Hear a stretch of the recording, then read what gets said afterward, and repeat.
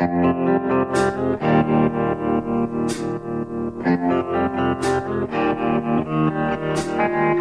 listening to the Hazard Ground Podcast, with service members from across the military sharing their stories of combat and survival. And now, here's your host, Mark Zinno.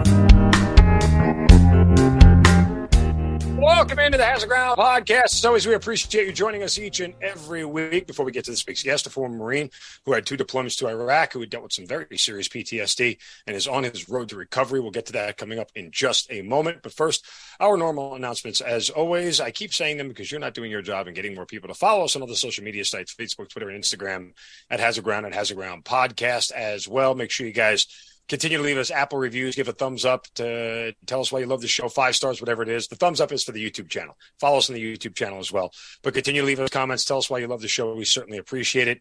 It means a lot. Certainly helps the show grow and this Hazard Ground community grow. We appreciate all the support. Speaking of support, our promotion with Amazon, as always, continues on our website, hazardground.com. You want to do some Amazon shopping as you get ready to go back to school? Really simple. Go to hazardground.com first. Click on the Amazon button at the bottom of the homepage. It'll redirect you to Amazon. You can do all of your normal Amazon shopping. We'll get a percentage of what you guys spend, and then we donate a percentage of that back to some of the charities and organizations you've heard featured here on the show, like the one you'll hear about that our guests went through today, because it's one that I am personally familiar with as well. So it's a great way to help out veterans charities just by doing Amazon shopping, but you got to go to hazardground.com first. This week's guest is a former Marine corporal who, after 4 years left the Marine Corps, had 2 deployments to Iraq. And after the first deployment was diagnosed with some pretty severe PTSD, yet still managed to get on another deployment. Upon returning from the second one, tried to re-enlist, would not happen due to multiple issues. And then his journey continued to a place called the Shepherd Center, which actually is right here outside of Atlanta. And the care that they are providing military veterans is off the charts good. I know that personally because I went through it. But here to share his story through his journey and recovery is Michael Cataldi here on the Hazard Ground Podcast. Michael, welcome. Thank you so much for being here. Thanks for having me. So the Shepherd Center, just a fantastic place, really is. And they are part of my healing journey as well. So when I saw your profile on their website, I was immediately intrigued because I'm always curious of, not necessarily to grade the Shepherd Center, because I know from all accounts what they do is really amazing, but it's more proving the fact that no 2 veterans are ever going through the same thing. Even though you had PTSD and I had PTSD and you had a TBI and I had a TBI, nothing is ever the same, right? Nothing's cookie cutter with any of this. We all need our own personal individual care. And I'm excited to hear your story and your journey through the whole thing. And just off the top real quick, just a few words about your experience with the Shepherd Center. The Shepherd Center, in simple words, restored hope. The clinicians there just have, the share magic. And I've gone through the program twice, and I wouldn't be here without them. No, it's perfectly said. Well, let's figure out how you ended up at the Shepherd Center and start at the beginning and how you ended up in the Marine Corps. Well, I come from a long line of Marines. Grandfather was, Iwo Jima and Guadalcanal World War II Marine. Wow. I had one uncle in during Korea, 2 uncles in during Vietnam. And I saw the sound drill team when I was in middle school, and I was like, okay, sign me up. After the planes hit the World Trade Centers, I was still in high school, and the following year, that was it. I wanted to go and protect this country. Any reservations from your family? I mean, I know everybody else was in a war, but, it's a big difference when your parents are saying, here, take my child, so to speak, or at least want to put your foot down and try to talk you out of it. Anybody try to do that? Yes, both my parents were worried I wasn't even going to graduate boot camp. I used to plug my nose jumping into the pool, and I had night terrors as a kid and would scream in my sleep. So they were worried I was going to give away the position. Oh, that's funny. I mean, not funny, but yeah, that's I guess so, right? Covert ops, probably not your thing with night terrors. Did you, obviously with all the people in your family, you had a really good notion of what boot camp was going to be like and how this whole thing starts, right? None of it sort of fazed you at all? No, it did not. What was tougher about boot camp for you, the mental or the physical? The physical. I was not a physical young man. I played a lot of video games and worked in my car a lot. That's about it. I didn't do any sports, and it really surprised me. You've said that you fell in love with the Marines. At what point do you know that happens? Is it from the very beginning, or is it somewhere else along the line, like after you finish boot camp and everything else, and you move on to what's next? And what about the Marines that you love so much? The structure was very appealing. Yeah, I was one of those many that were diagnosed with ADD as a young man. I had a feeling that it was just immaturity that bloomed late, and the Marine Corps really helped foster that ADD and gave me direction and a purpose. And it's a place where if you close your mouth and do the right thing, you get rewarded. And I really enjoy that the reward system. All right. So after you finish boot camp, where are you headed to next? After a few schoolings, I did my MOS school in Maryland, and then they sent me to 29 Palms, California, in the middle of Mojave. What was your MOS? Obviously, go infantry, right? No, I was a combat vehicle repairman. Okay. And I thought that was great because I wanted to be a diesel mechanic since I was in high school. And I got to the schoolhouse and there was tires on these tanks. I'm like, what is this? And then I was told when I wasn't turning wrenches, I was a dismount scout. Okay. That's an interesting piece of news that you probably didn't know going in. No, I didn't expect to be doing infantry stuff. Did it bother you?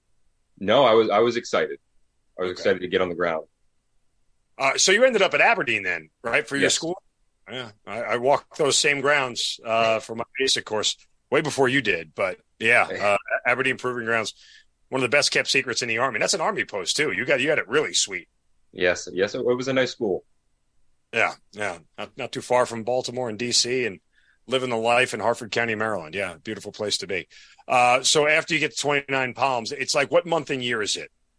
August of 2003. I got there Labor Day weekend. Okay, so now you have two wars kicking off. Are you worried about having to go overseas? Are you excited about it? Like, where's your mindset as you land in California for your first duty station? I was excited to get to my unit and start my job. When I got there, I really didn't have the concept that we were at war. It was kind of not brought to they told us about it at boot camp. I was in boot camp when we invaded Iraq. And I knew Afghanistan was going on. It wasn't really in my forebrain, except all the people were on post-deployment leave, and they all had that recent combat energy, and it was very contagious. And I wanted that confidence that they had from going overseas. So when you see these guys coming back, are you questioning them? Are you asking them what their experience was like, or are you just sort of keeping your mouth shut? I just kept my mouth shut.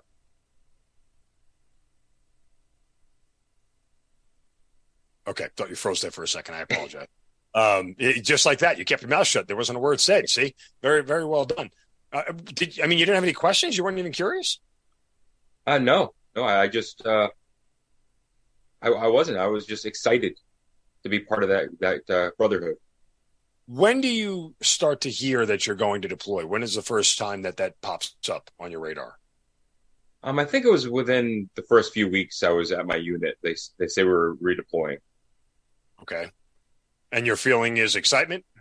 Yes, I was very excited. I wish I had the mindset I have now. I mean, a lot of us do that, but the historical aspect of being in Babylon and just the Middle East, is very appealing. And I felt something like I needed to go, and it felt like I was being drawn there for a reason. And I was very excited to go. Just out of curiosity, what's the feeling you have now, comparatively speaking, to what you had then?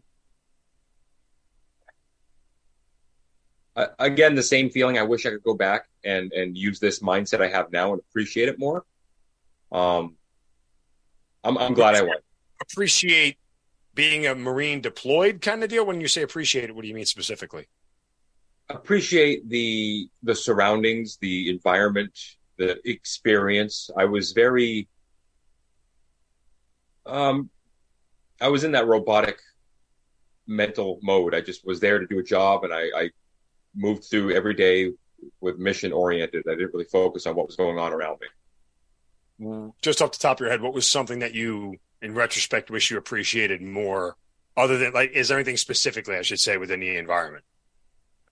When we drove up through Iraq, because we were our AO was in Western Iraq, and we went through Fallujah and Ramadi, and we went that way. And I wish I would have liked to have appreciated the sights more.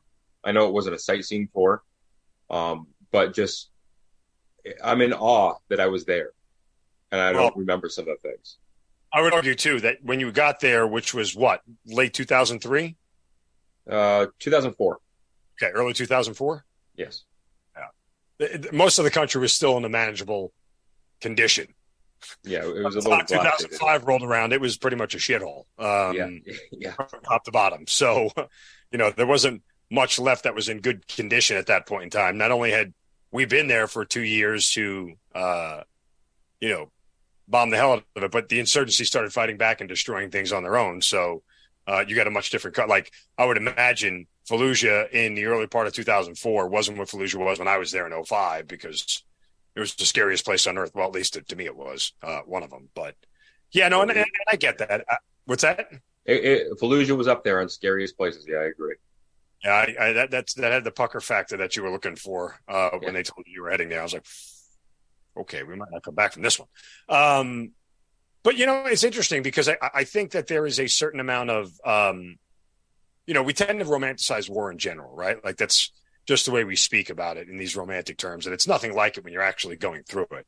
However, there are always these moments. Like, I can remember going to the top of my building where I slept, just because you had access to the roof. You're like, well, let's go up there. And you look out across this skyline, and you see all these palm trees silhouetted in the sunset, and it looks like something out of a painting or out of a movie. And you're like, wow, this place actually looks pretty nice. Like, if you put it in the right prism and in the right light, all of a sudden you're able to envision a place that feels like the worst place on earth is into something nice. And I think it's kind of those moments that give you that full scale spectrum of everything you can experience in war. Yeah, I completely agree. It was, there were some beautiful aspects that I missed then that I think about now. All right. So you get there in the beginning of 2004, you're driving up there. Are you like, once you cross the border from Kuwait to Iraq, are you getting nervous, or do you feel like, okay, now it's all game on, or are you just kind of going for the ride? It didn't hit me until it was a 3-day road march up through, and it didn't hit me until about day one, the morning of day 2, I should say, when I woke up for morning prayer. That's when it hit me. I was like, okay, here's the Middle East. Here's where I need to watch out where they're calling over on the mosque. I gotta pay attention to my six. I'm at war. We're not in Kansas anymore, literally. Yeah, it hit me. Yeah, the prayer time is always fun. It's an automatic wake up alarm if you didn't set one. They're going to do it regardless. So, but yeah, all right. So now, when that switch gets flipped, do you start to realize any sort of level of, or can you feel any level of anxiety or any sort of level of trepidation? Do you feel like overwhelmed with a sense of impending doom, so to speak? No. Up until first combat, I was excited. I was excited to do my job, to do what I trained for, to get into combat, to fix vehicles, to get people back on the road as fast as I could if a vehicle got damaged. I was ready to do my job. So, how long are you there before you get this first taste of combat? Like, I should just say, like, at least when do you first hear? When does your unit get in contact with somebody or anything like that?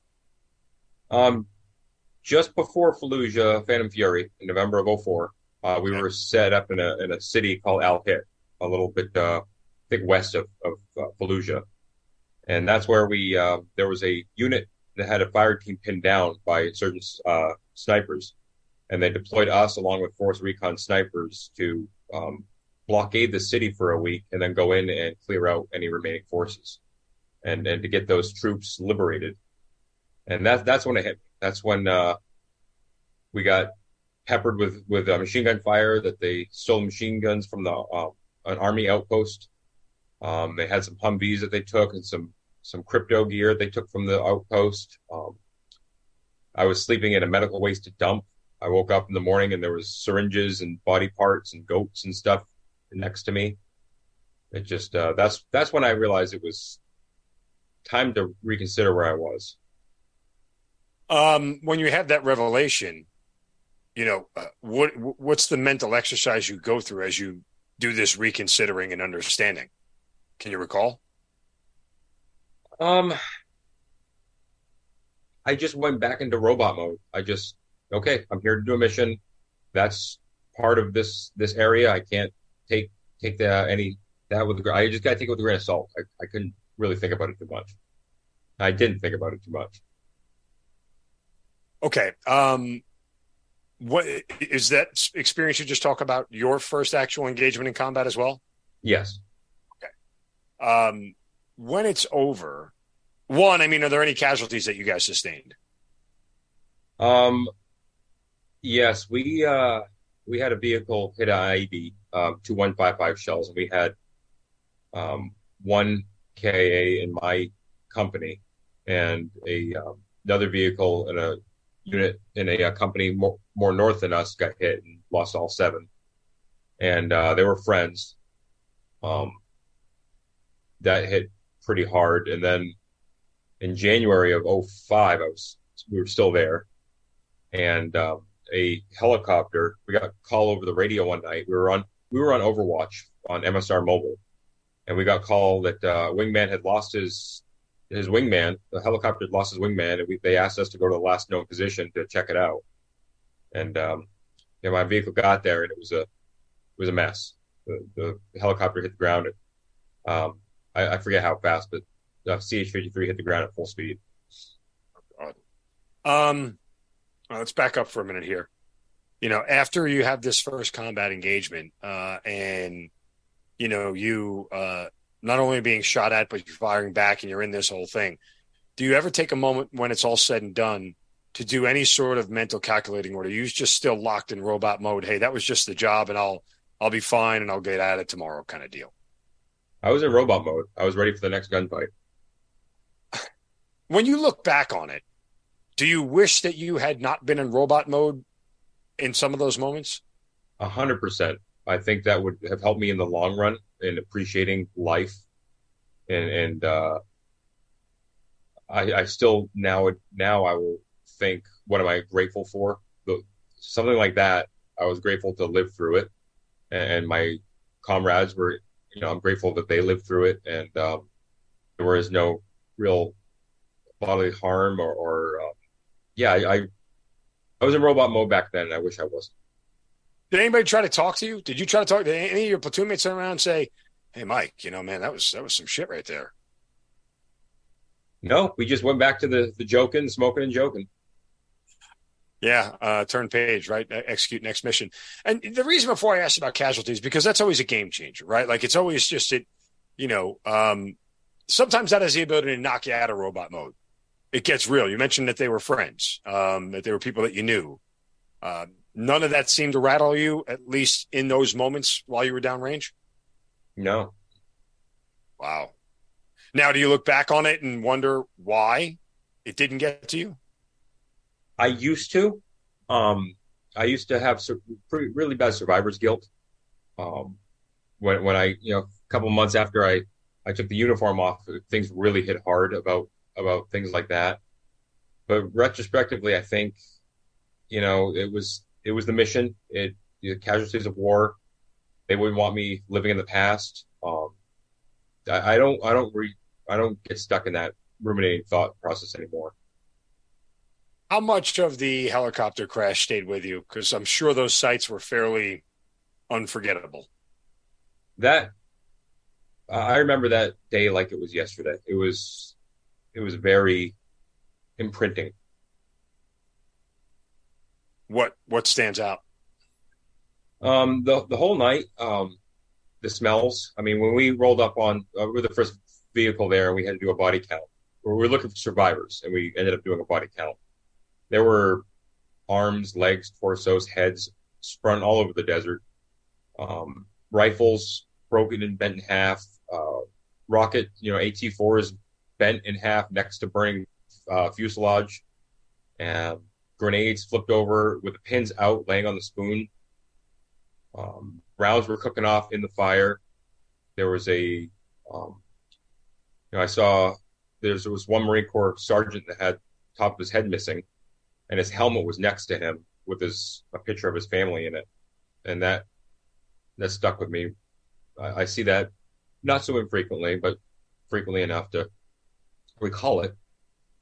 The smells that got all over our gear. I mean, we had to use their own people that were in the helicopter. They had their gear all over. We used their shovels to put out the fire, and the smell stayed on all our equipment. And yeah. Yeah, I mean, listen, credit to you for being able to handle that. It's that those are the kind of things, and it inevitably never fails. I just recorded an episode last week with I want to just kind of remember the details of it, but it was one of those things where they tried to save a kid.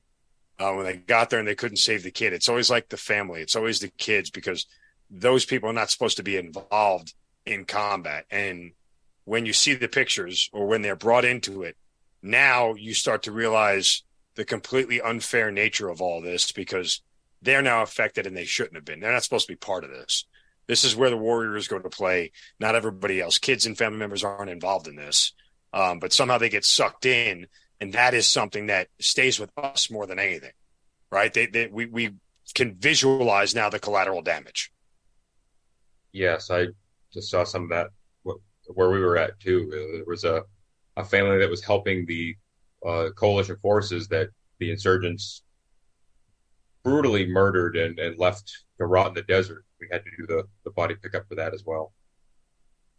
I mean, how much of you going through all this, I guess I have to ask in retrospect, because I kind of know the answer about being in robot mode, but how surprised are you that you never got snapped out of that, given the events that you had just described? Not only your friends being killed, but then the helicopter crash and another family being killed. Like, are you ever sort of in awe of the fact that nothing snapped you out of that?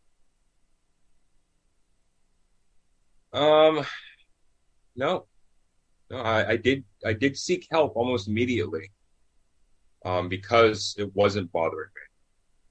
How did you know how to do that? That's a key thing right there. Like, most of us, when it's not bothering us, if it's not broken, don't fix it. If it's not affecting my ability to do my job, I don't need to address it. So how did you get to the point where it's like, hey, I saw this shit, I'm cool with it? There was a point. There was a point right after, about a week after the helicopter incident, where I wasn't sleeping for days on end. Just the slightest smell would trigger flashbacks. I was getting very irritable at the littlest things, and I sought out help almost immediately. Yeah, again, any of your other teammates, platoon members, notice anything different about you? I was told that around that time, my performance started to decline. My ability to troubleshoot a broken vehicle went down. My interpersonal relationship skills diminished. I started looking like a ghost. Do you think that getting help in that moment made things better or worse? And I'll tell you where I'm going with this in a minute. And because there's a danger to getting help while you're downrange. There's plenty of upside to it, but there's a danger to it too. So in retrospect, do you think it was the right thing to do in those moments? I know it was the right thing to do. I definitely regret it. 100% regret. So you vibe with me here. Explain. I was ostracized from the moment I sought help. I was shunned as the Marine who got help, taking medications. I was weak. I was just looking for an out. I wasn't able to keep up mission ready, and that was not farther from the truth. I was still wanting to get into the fight. I just needed some tools. That deployment ends, right? And you get back. What is it like for you? Are you still loving everything about the Marine Corps at that point in time? Do you realize that you're not the same guy? Like, where is your mental state? I was almost immediately after I got back, I was prescribed medications, and that numbed me out pretty quickly. I was mixing the psychotropics with alcohol, heavy bouts of alcohol. And I don't remember a good portion of that in between deployment time because I was so drugged. Wow. Did anybody recognize that you were sort of falling? My command did. I had made some errors in judgment. I had told somebody higher than me inappropriate remarks and was brought in front of my platoon sergeant, was reprimanded. I was late to a class that I was supposed to be at, and I was NJP'd. It was brought to my attention. My command thought I was trying to avoid going back for another deployment. What did you say when they when they said that to you? I wasn't given a chance to respond. Oh, okay. Yeah, I suppose so. I mean, it does seem sort of, I don't know. It just seems sort of contrary to say, hey, you don't want to do this while you're acting this way. No, actually, I do want to go. Like, I'm excited to go. I don't know if they would have heard that when you said it regardless, but as it turns out, you end up getting sent on this second deployment. Yes, actually, before we even went on the second deployment, in January of 2006, we were on heading down to Miramar from 29 Palms on a road march, and one of our vehicles hit the Jersey barrier on the side of the highway and launched a Navy corpsman and a Marine 80 feet down off of a bridge and killed them instantly. This is just training, and that hit the unit and me very hard. Wow. Was there any sense of, when you say hit you hard, I mean, not only emotionally because of the training accident, but did anything ramp up in your head again? Flashbacks, triggers, kind of deal? That never went away. No matter how much medication I was on, the flashbacks, the irritability, the anger was still there. Did you tell them that? Did you tell the doctors that they're still not going away? I did. What did they say? They upped the medication. Oh, good answer. Yeah, good answer. Except the exact opposite of a good answer. Yeah. That usually let's just turn the wattage up a bit. That'll fix it. Okay. So you're having these issues, and right now you've been sort of ostracized and shunned by your unit, but yet you got to go back down range. Concerns, fears, trepidation heading into this second deployment? I didn't think I was coming home. I often had hoped I wasn't coming home. I had just gotten married. Me and my wife weren't doing good at the time because I was so medicated and drunk all the time. I didn't think I was coming home. I didn't want to come home. I was anxious to go over. I knew it was getting worse over there, and I knew I didn't have the support in the unit that I would have liked. Did you ever voice that to anybody, that you hoped you wouldn't come home? Yes, I told my ex-wife that all the time. What did she say?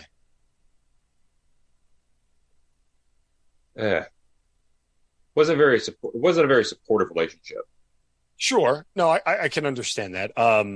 Trust me. She didn't say anything. Maybe sometimes that's better than what you would hear, but that's different conversation for a different day. All right. So when do you arrive on the second deployment downrange? March of 2006. March of 2006. I was still there. Wow, look at that. I was leaving a month later, but I was still there. You're back in Iraq again. Where in Iraq? Same exact place, Al Anbar. Oh, really? Okay, you're back out there again. Oh, the old stomping grounds. Same mission, I assume? You're doing the same thing, turning wrenches, dismounted infantry? Yes. Level of kinetic operations, so to speak, obviously a lot higher then. It was way higher than what you experienced the first time. Yes. It was, I was put in a different role, though. I was moved from a line platoon to a headquarters platoon, and I was more on a FOB.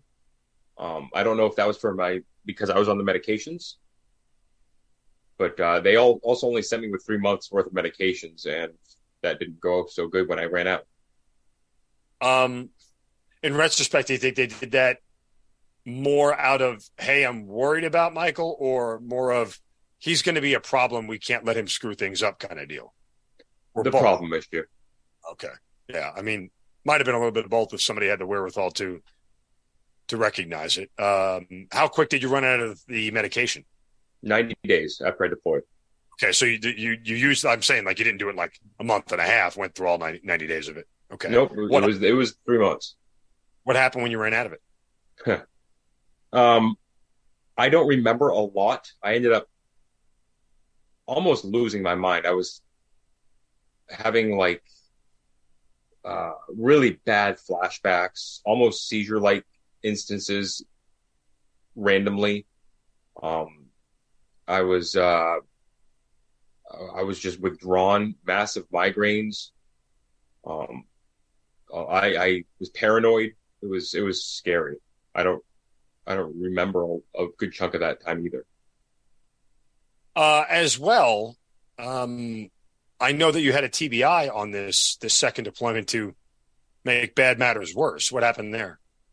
Yeah, so while I was waiting on hearing what they were going to do about the medications, because I was told those medications were not in country at all, they sent me on a resupply route to each checkpoint around the city with a vehicle. And they made me vehicle commander, one of my other mechanics, the driver. And we went over a big berm, and I lost my footing and hit my head off the 240 swivel mount, and it knocked me unconscious. And when we returned back to the fob, they took my weapon from me and told me to go wait in the command center while they figured out what to do with me. And I had no idea what was going on. I was in a big fog. I couldn't really, I really didn't know what was going on. And and they ended up medevacing me after I defecated all over myself. I lost the ability to hold my bowels. It wasn't fun. Did they not, were they assuming that was just from the TBI, or were they not able to put together everything together was sort of coming down at you at one time? I'm not sure, honestly. I really don't know. I was in limbo. I don't know why they had to figure out what to do with me. I didn't know why I didn't see medical staff. I didn't know why I was being addressed for getting knocked unconscious. And I made an offhand comment to a friend. I was like, sometimes these effers. And then I was told I was going to be court-martialed. Oh. Okay. And they took my weapon from me and sent me back to the rear and put me on a medevac bird and to a combat stress center. In retrospect, the right thing? Did they do the right thing in that moment? Yes, by getting me back on the medications at that moment, yes, I think that was the right thing to do. Okay. In retrospect, did you feel like they didn't attend to you the right way? Like, in reality, we know a lot more now than we did in 2006, right? And generally, we treat the whole thing different, right? Mm-hmm. And again, in fairness to them, to a certain extent, when I say them, I mean the Marine Corps and your leadership. We didn't know, right? I didn't know what a TBI was. I had a headache.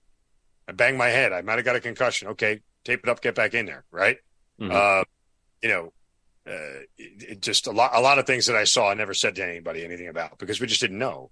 Now, do you feel more confident that a situation like yours would be handled differently? Absolutely. I think I learned in 2007 the Wounded Warrior Regiment was stood up to help instances like this, troops to stay in and get the help or transition getting out with assistance. I think there are things in place because of people like me had to go through, and I'm glad that those things are there. So you get back on the medevac bird. When you land back in the States, are you relieved at all? Are you mad? What's your kind of emotional state outside of everything else you're dealing with? I was really angry. I wanted to, at the Marine Corps, okay. At myself. I wanted to, I wanted to make it a career. I wanted to stay in for 20 years. And all those hopes and dreams went away quickly. What's the first thing they do with you when they get you back to the treatment center? The combat stress center? Sorry, Combat Stress Center. Thank you. Oh no, they put me on. They put me on the medications again. They found the medications, I think, in Germany and sent them over. And I was given the recommendation to switch positions in my unit to a more rear position. And I think I don't remember the exact wording, but something less stressful, more or less, which is kind of hard in a combat zone. And but they were trying to get you back down range then. That was the recommendations. And your thoughts on that were? I didn't want that. I wanted to go right back to the fight. Okay, so you did want to go back down range, is what I'm saying. Yes, and they sent me back too. They sent me right back to the same spot. Oh, really? So that wasn't the end. They medevac you out and then brought you back in. Yes, and right back to the same unit, same platoon, everything. Were you welcomed back by your fellow Marines? No, I was not. I was even more ostracized. Ever think about going to your command and talking to them and saying, "Hey, sir, look, this is really what's going on here, and I'm not well and I need help." I thought I had. Through the chain of command, I talked to my platoon sergeant, my executive officer, the CO a little bit. I thought I had advocated for myself, but apparently not enough. Ever think back that maybe they didn't listen? Yes. I mean, I'm playing amateur psychologist here for a reason. Trust me, there's always a method to my madness. Some of that anger and some of that ostracized, nature can be directed at them because of, one, a climate that they have set, and two, their inability to recognize that one of their soldiers needs a little bit extra attention in a different way their Marines needs different extra attention than what somebody else does and provide it to them. I mean, look, I'm a fairly when it comes to leadership, it's something that is not ever one way. That you have to lead different people different ways. It doesn't matter whether you're a Marine or you're a soldier or an airman or a sailor. You're still a person, and you're going to react differently to different stimulus, as we talked about at the top. So I'm always a fan of what works. The way I lead one individual doesn't necessarily mean the other individual is going to respond the same way. And it's incumbent on leadership, I think, to be able to recognize those that don't necessarily all fall in line the same way and connect with them on a level they understand. Yeah, I agree with you. I think at that point they had no idea what to do with me, and they just kind of threw their hands up.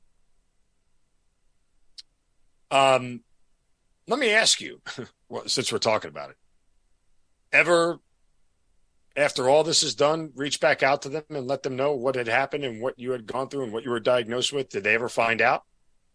Yes, I reached out to my CO actually, and of all things, Facebook Messenger, and email, and wrote a nice message owning my inability to advocate for myself entirely back then, to let him know what was going on, and just to clarify things, to clear the air. And it was a welcome message. He responded in like manner, apologized and explained it was a different time, really didn't know what was going on, and it was a tough situation. I wouldn't want to be in his spot back then at all. You believe his answer? I do. I would have accepted whatever answer you gave. I wasn't probing in a nefarious way. I was just curious whether you were satisfied with it. I mean, there has to be some level of validation, at least, in knowing that, your old CO now understands, even if they didn't back then, that now they can understand that,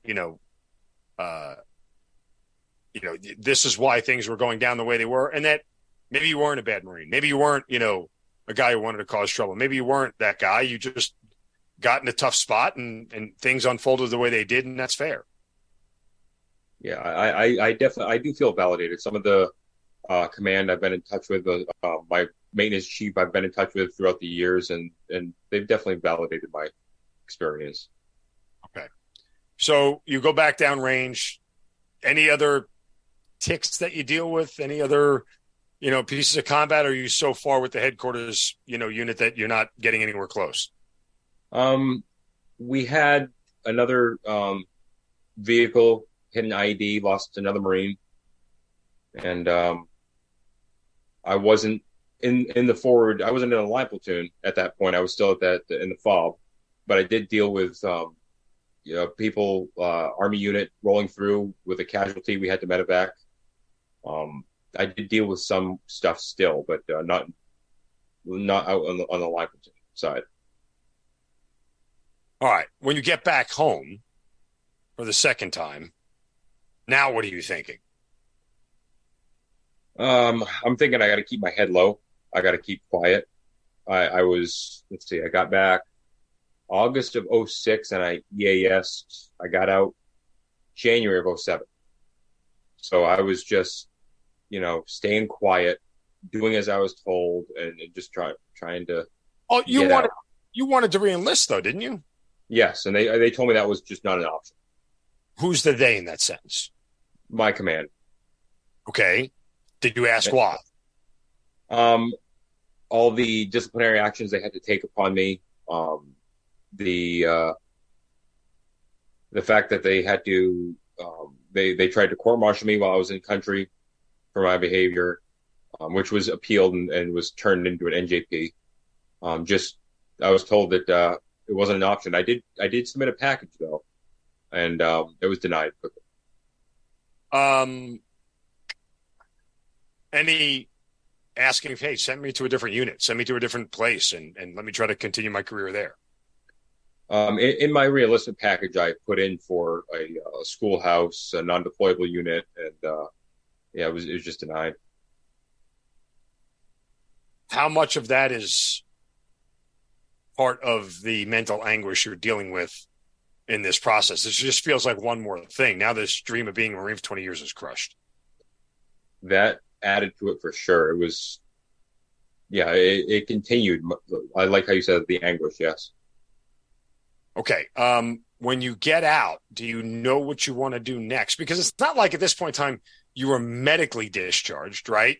You weren't diagnosed with anything. You had just, hey, the Marines isn't for you. You go your path and we'll go ours and we'll all call it a day kind of deal.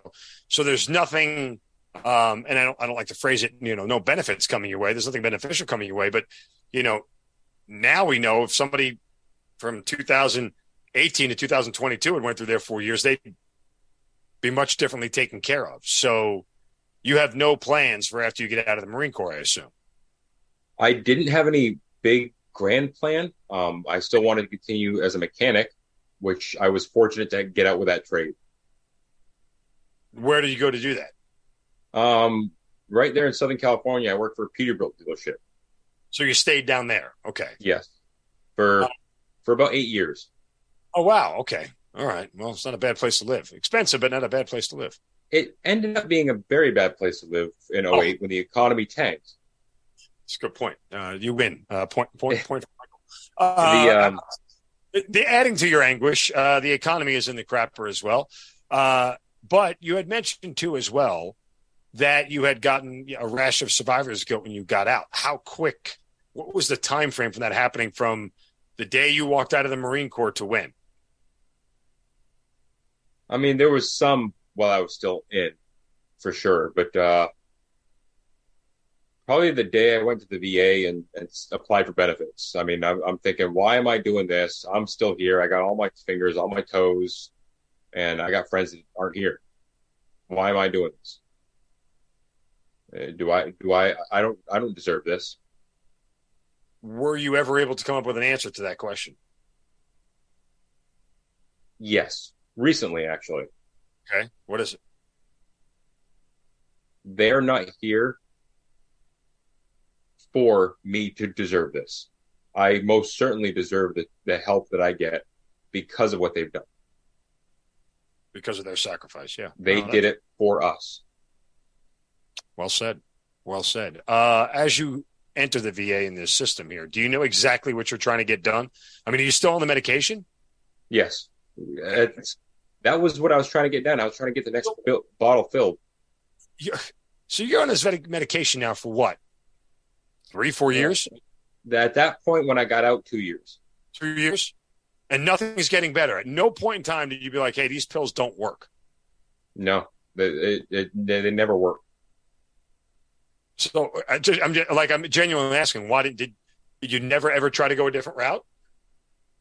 At that point, no. They just told me that, oh, you're having this symptom, try this medication instead. And then I tried that for 6 months, and they try to increase the dosage, and it just nothing stuck.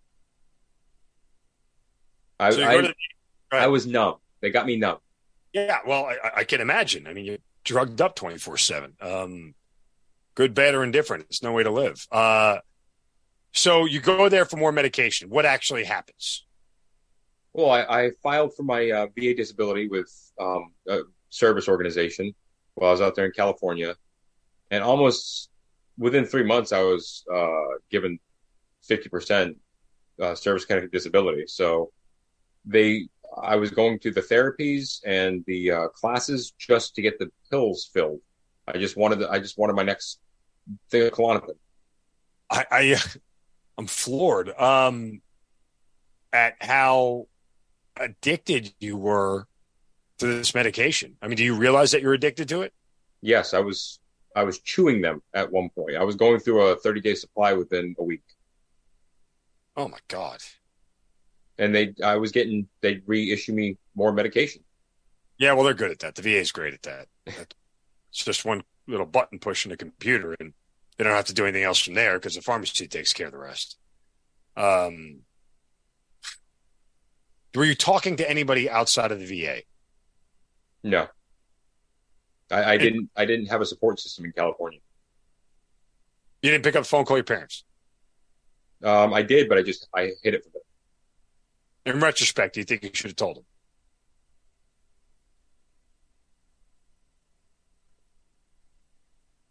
Maybe. Why did you pause so long? I don't know if telling my mother 3,000 miles away would have helped anything. She's getting in the car driving 3 days to the trek to Southern California from Maine to come and see you? That's actually kind of not far from how I got back home here to Maine. Okay.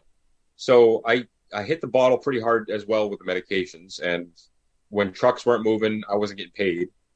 And when gas was like $5 a gallon out there back then. So I ended up homeless in Southern California in 2010 or 2011.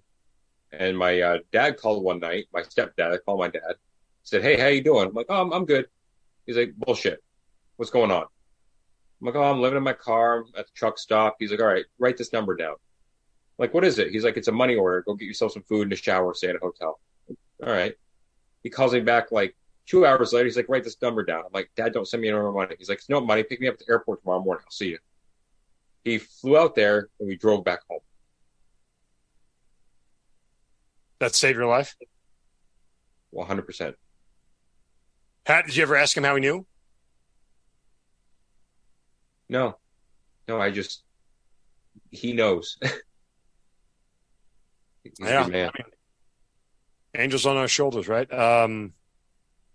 That's incredible.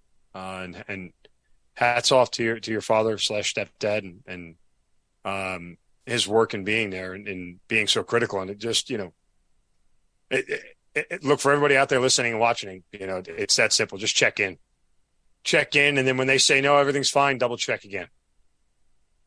Double and triple check. And then start to ask a little bit more questions, because that's the difference between life and death for some people. It ultimately is, and your friends and your loved ones better than Michael or I do in this case, but it was as easy as a stepdad saying bullshit. And for somebody else, it might be, you have to pry a little bit harder kind of deal. So takeaway from this week's episode, just do that. I mean, that's incredible. What did you guys talk about on the ride back? That's a lot of driving. It is. We got back in like 3 days pretty quickly. He had to work. We just talked about what my next steps were, and he was he kind of directed me in my actions. He said, go to your therapist, make sure you stay on the medications they want you on. Just do what you're told type deal. My father's been in law enforcement for 40 years, so kind of the paramilitary attitude. So it wasn't Right. far from the military. Did he know to the extent of the addiction and the drugs that you had? No, he did not. When does that all come to unfold? Uh, when I realized I was heavily medicated and drugged. Yeah. So after a few years back here in Maine, I ended up homeless again after another failed relationship. I met my current wife, who was her father's a veterinarian in holistic medicine. And she's always like, all right, it doesn't always have to be a medication. It's not all about drugs. There's other alternatives. Try acupuncture. I'm like, oh God, not this stuff.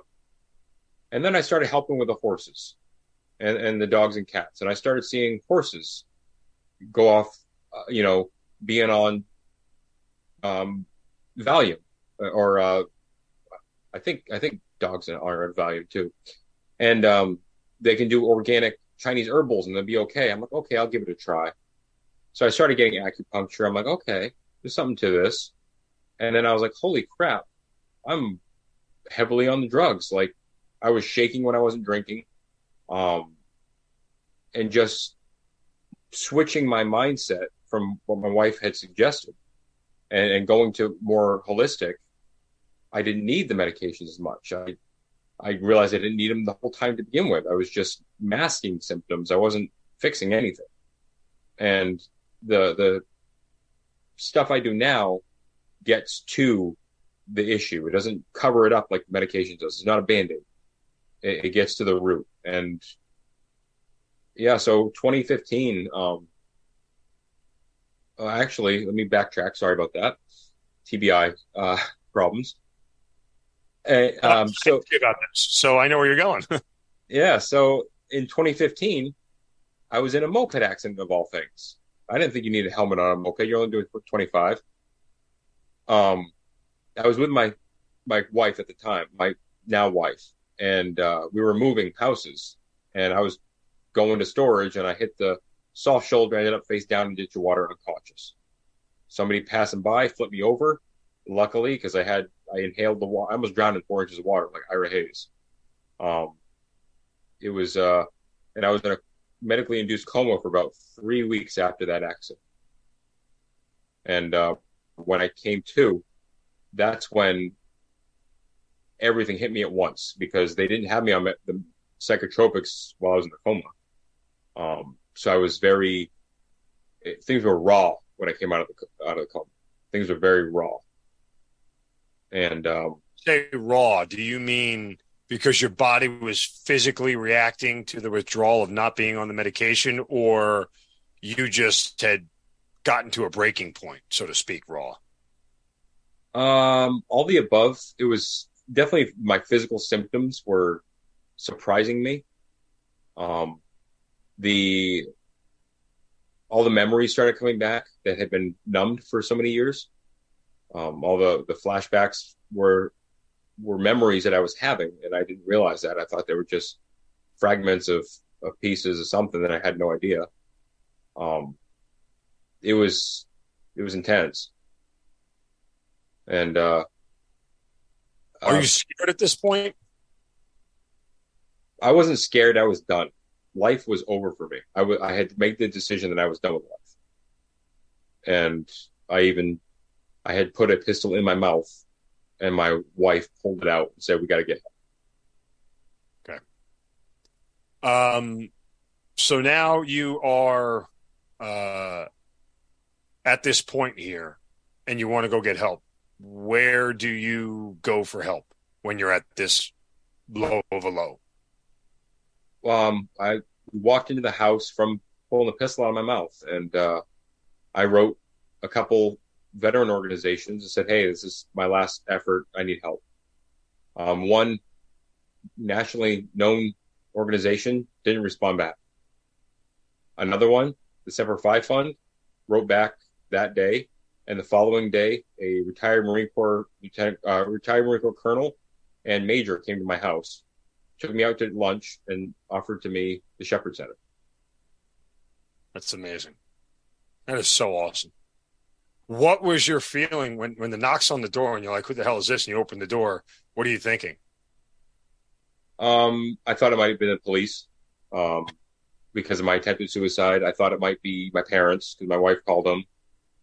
I was very surprised when it was a major and a colonel. And they said what? Oh, I don't really remember what they said. Um, they offered me an out. They said that there's this program they heard of, that they hadn't had anybody go to yet. They've heard has amazing results, and it's down in Georgia, so it'd be a chance to get out of Maine in the middle of winter and get some help. And I said, I got nothing else going. Why not? Um, so you decide to get on a plane. And, oh, by the way, just for everybody to know, Shepherd Center pays for all this. Mike didn't have to pay for a plane ticket, didn't have to pay for anything. They house you there for your entire stay right on their campus, free of charge, while they run you through what feels like a battery of tests. But it's all for your own good. They're pretty thorough with making sure, and they don't overwhelm you in any one given day. They kind of know when enough is enough. And you certainly could say, hey, I've had enough today. I need to go lay down. And they're totally okay with it. There's not like a hard, fast timeline where you have to be out of the program in 3 weeks and that's it. And on to the next one. It's individualized for you. When you get to the Shepherd Center, do you even know what you're walking into? No. I was like, all right, free lunch, free meal, trip to Georgia. Why not?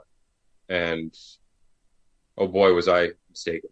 It was, I was in the wrong in my thought process, and I'm so grateful, and I wouldn't be here if I didn't go down. Yeah. It's interesting too. And again, for the audience, I went through the Shepherd Center, on a different, they have a lot of different programs for different people. Some people stay on campus the whole time. I live in Atlanta. I was able to drive back home and go back and forth, and it wasn't an issue. They're very good about sort of fitting to your needs, as I continue to promote them here.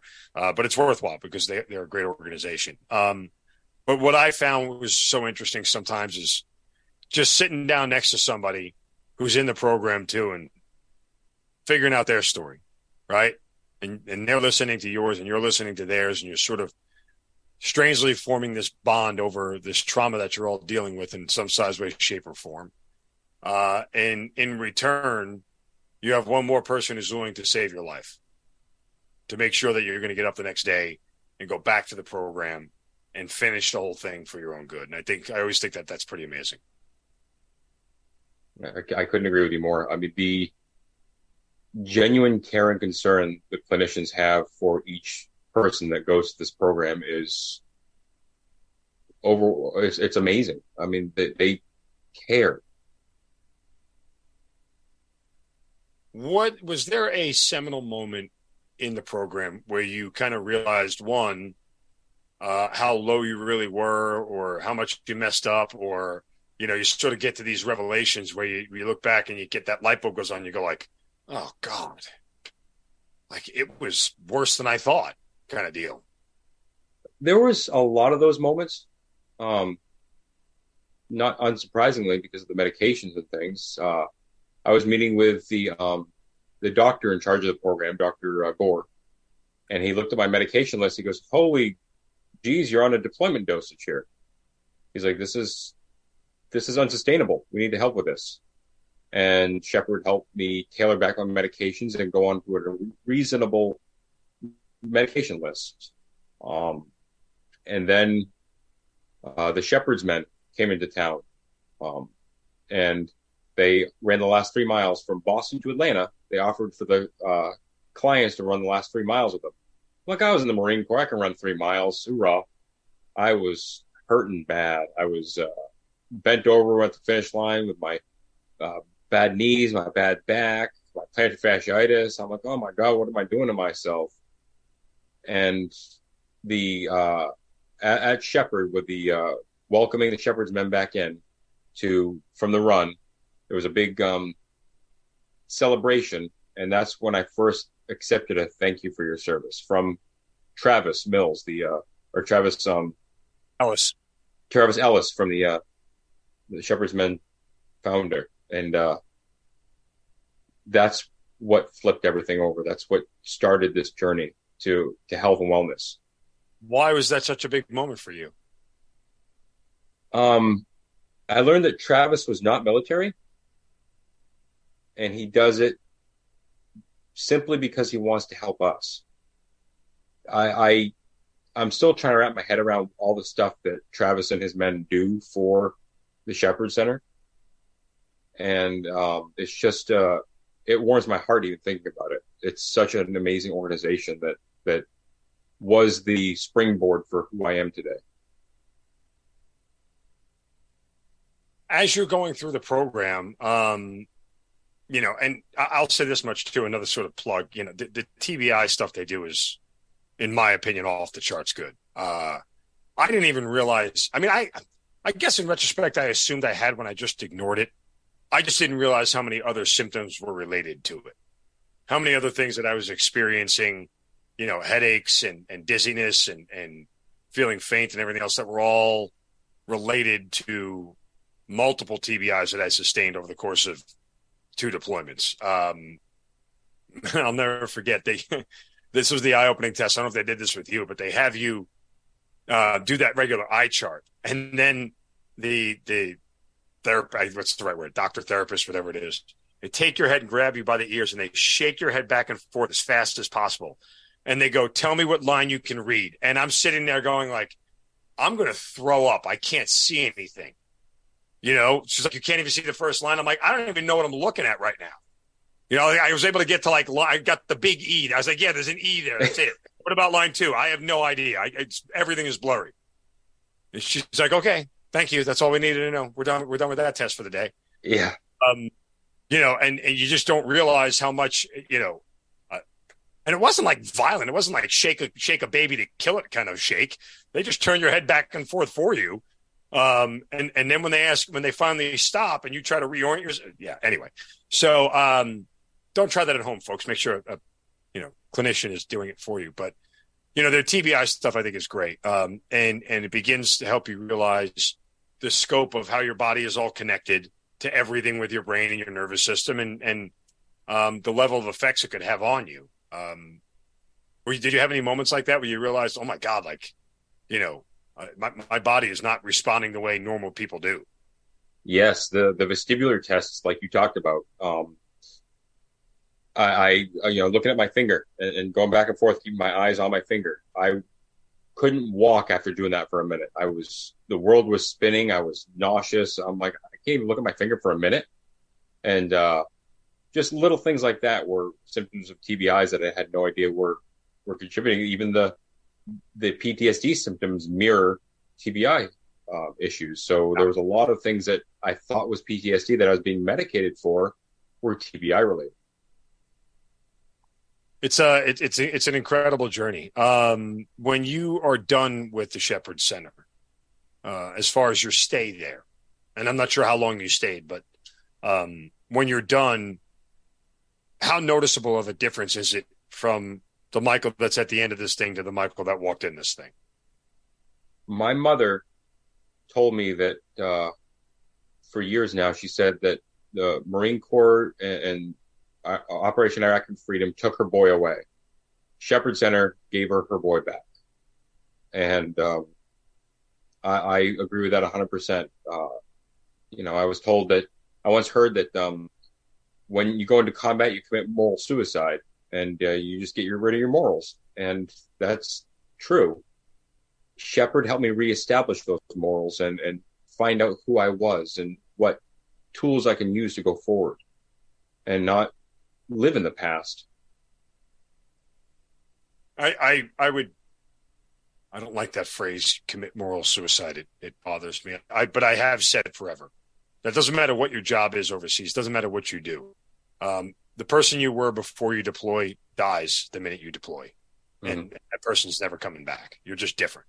It's an experience that, well, as it should change you.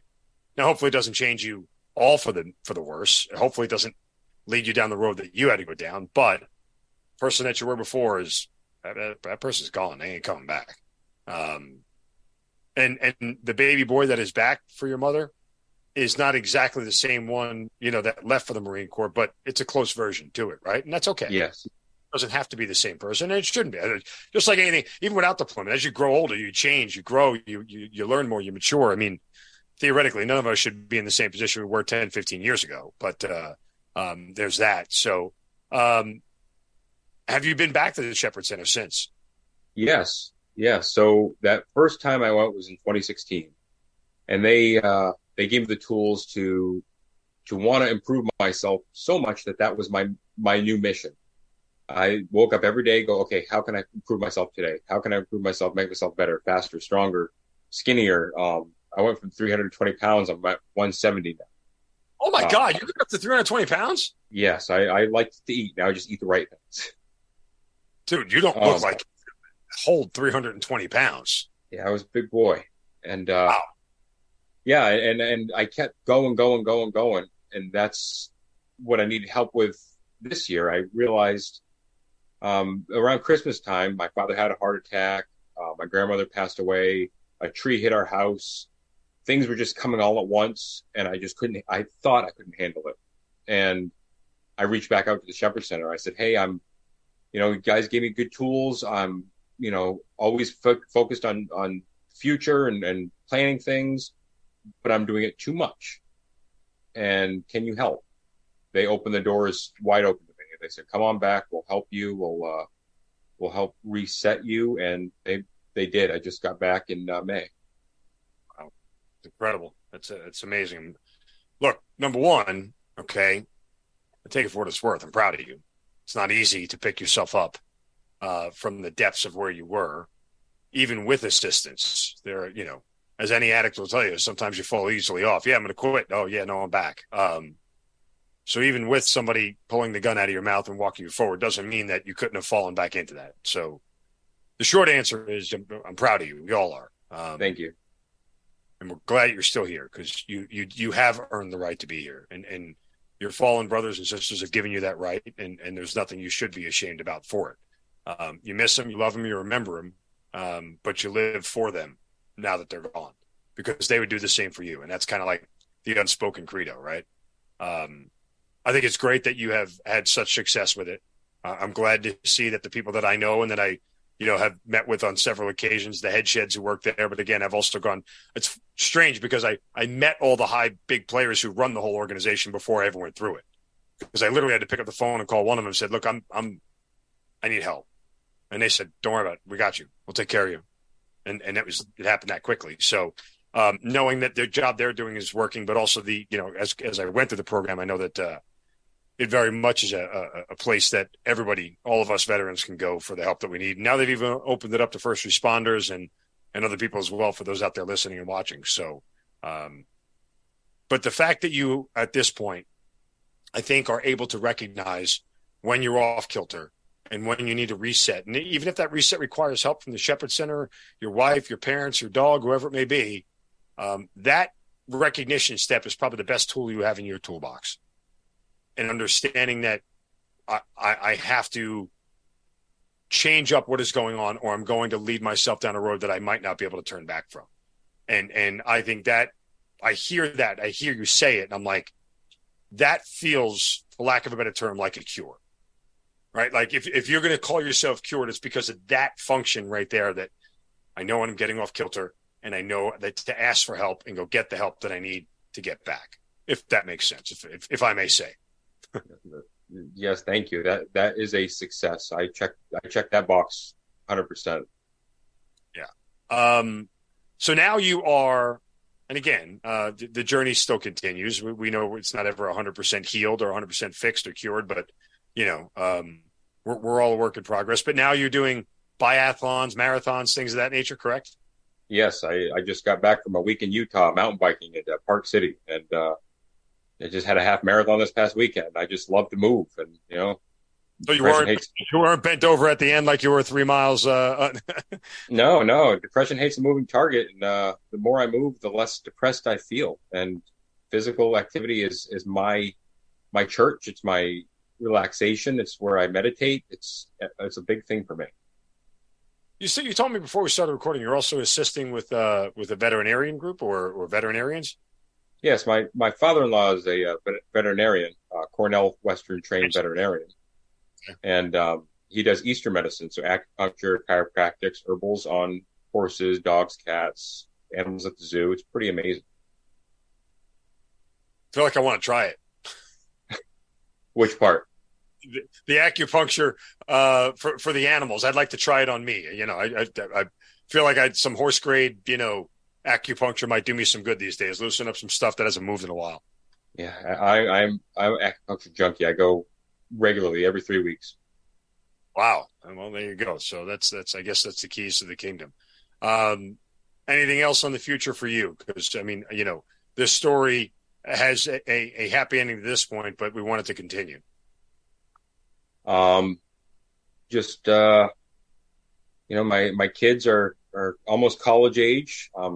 Just helping my daughter wants to go to MIT or Harvard. Hopefully she gets a scholarship.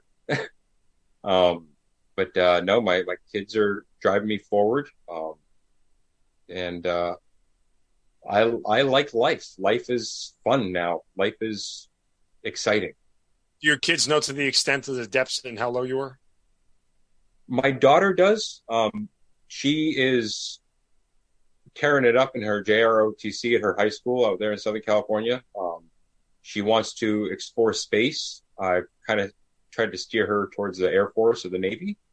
And we'll see what she does. But I told her a little bit, and she is in awe of her dad. And it's interesting awesome to see what she feels. That's great. Well, your daughter's aspirations are as high as the moon, for crying out loud. Good for her. I hope it's every single one of them. That's outstanding. That's incredible. Well, look, I'm glad that, life finds you in a better place than where you were.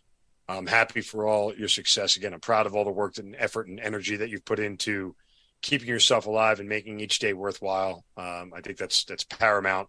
And I'm glad you're able to share your story, because I know somebody out there listening and watching has felt all those same feelings and hasn't been able to sleep and has had night terrors and all these other things. And there is a cure. There is a way through. And I think that's just a great message that you've helped send.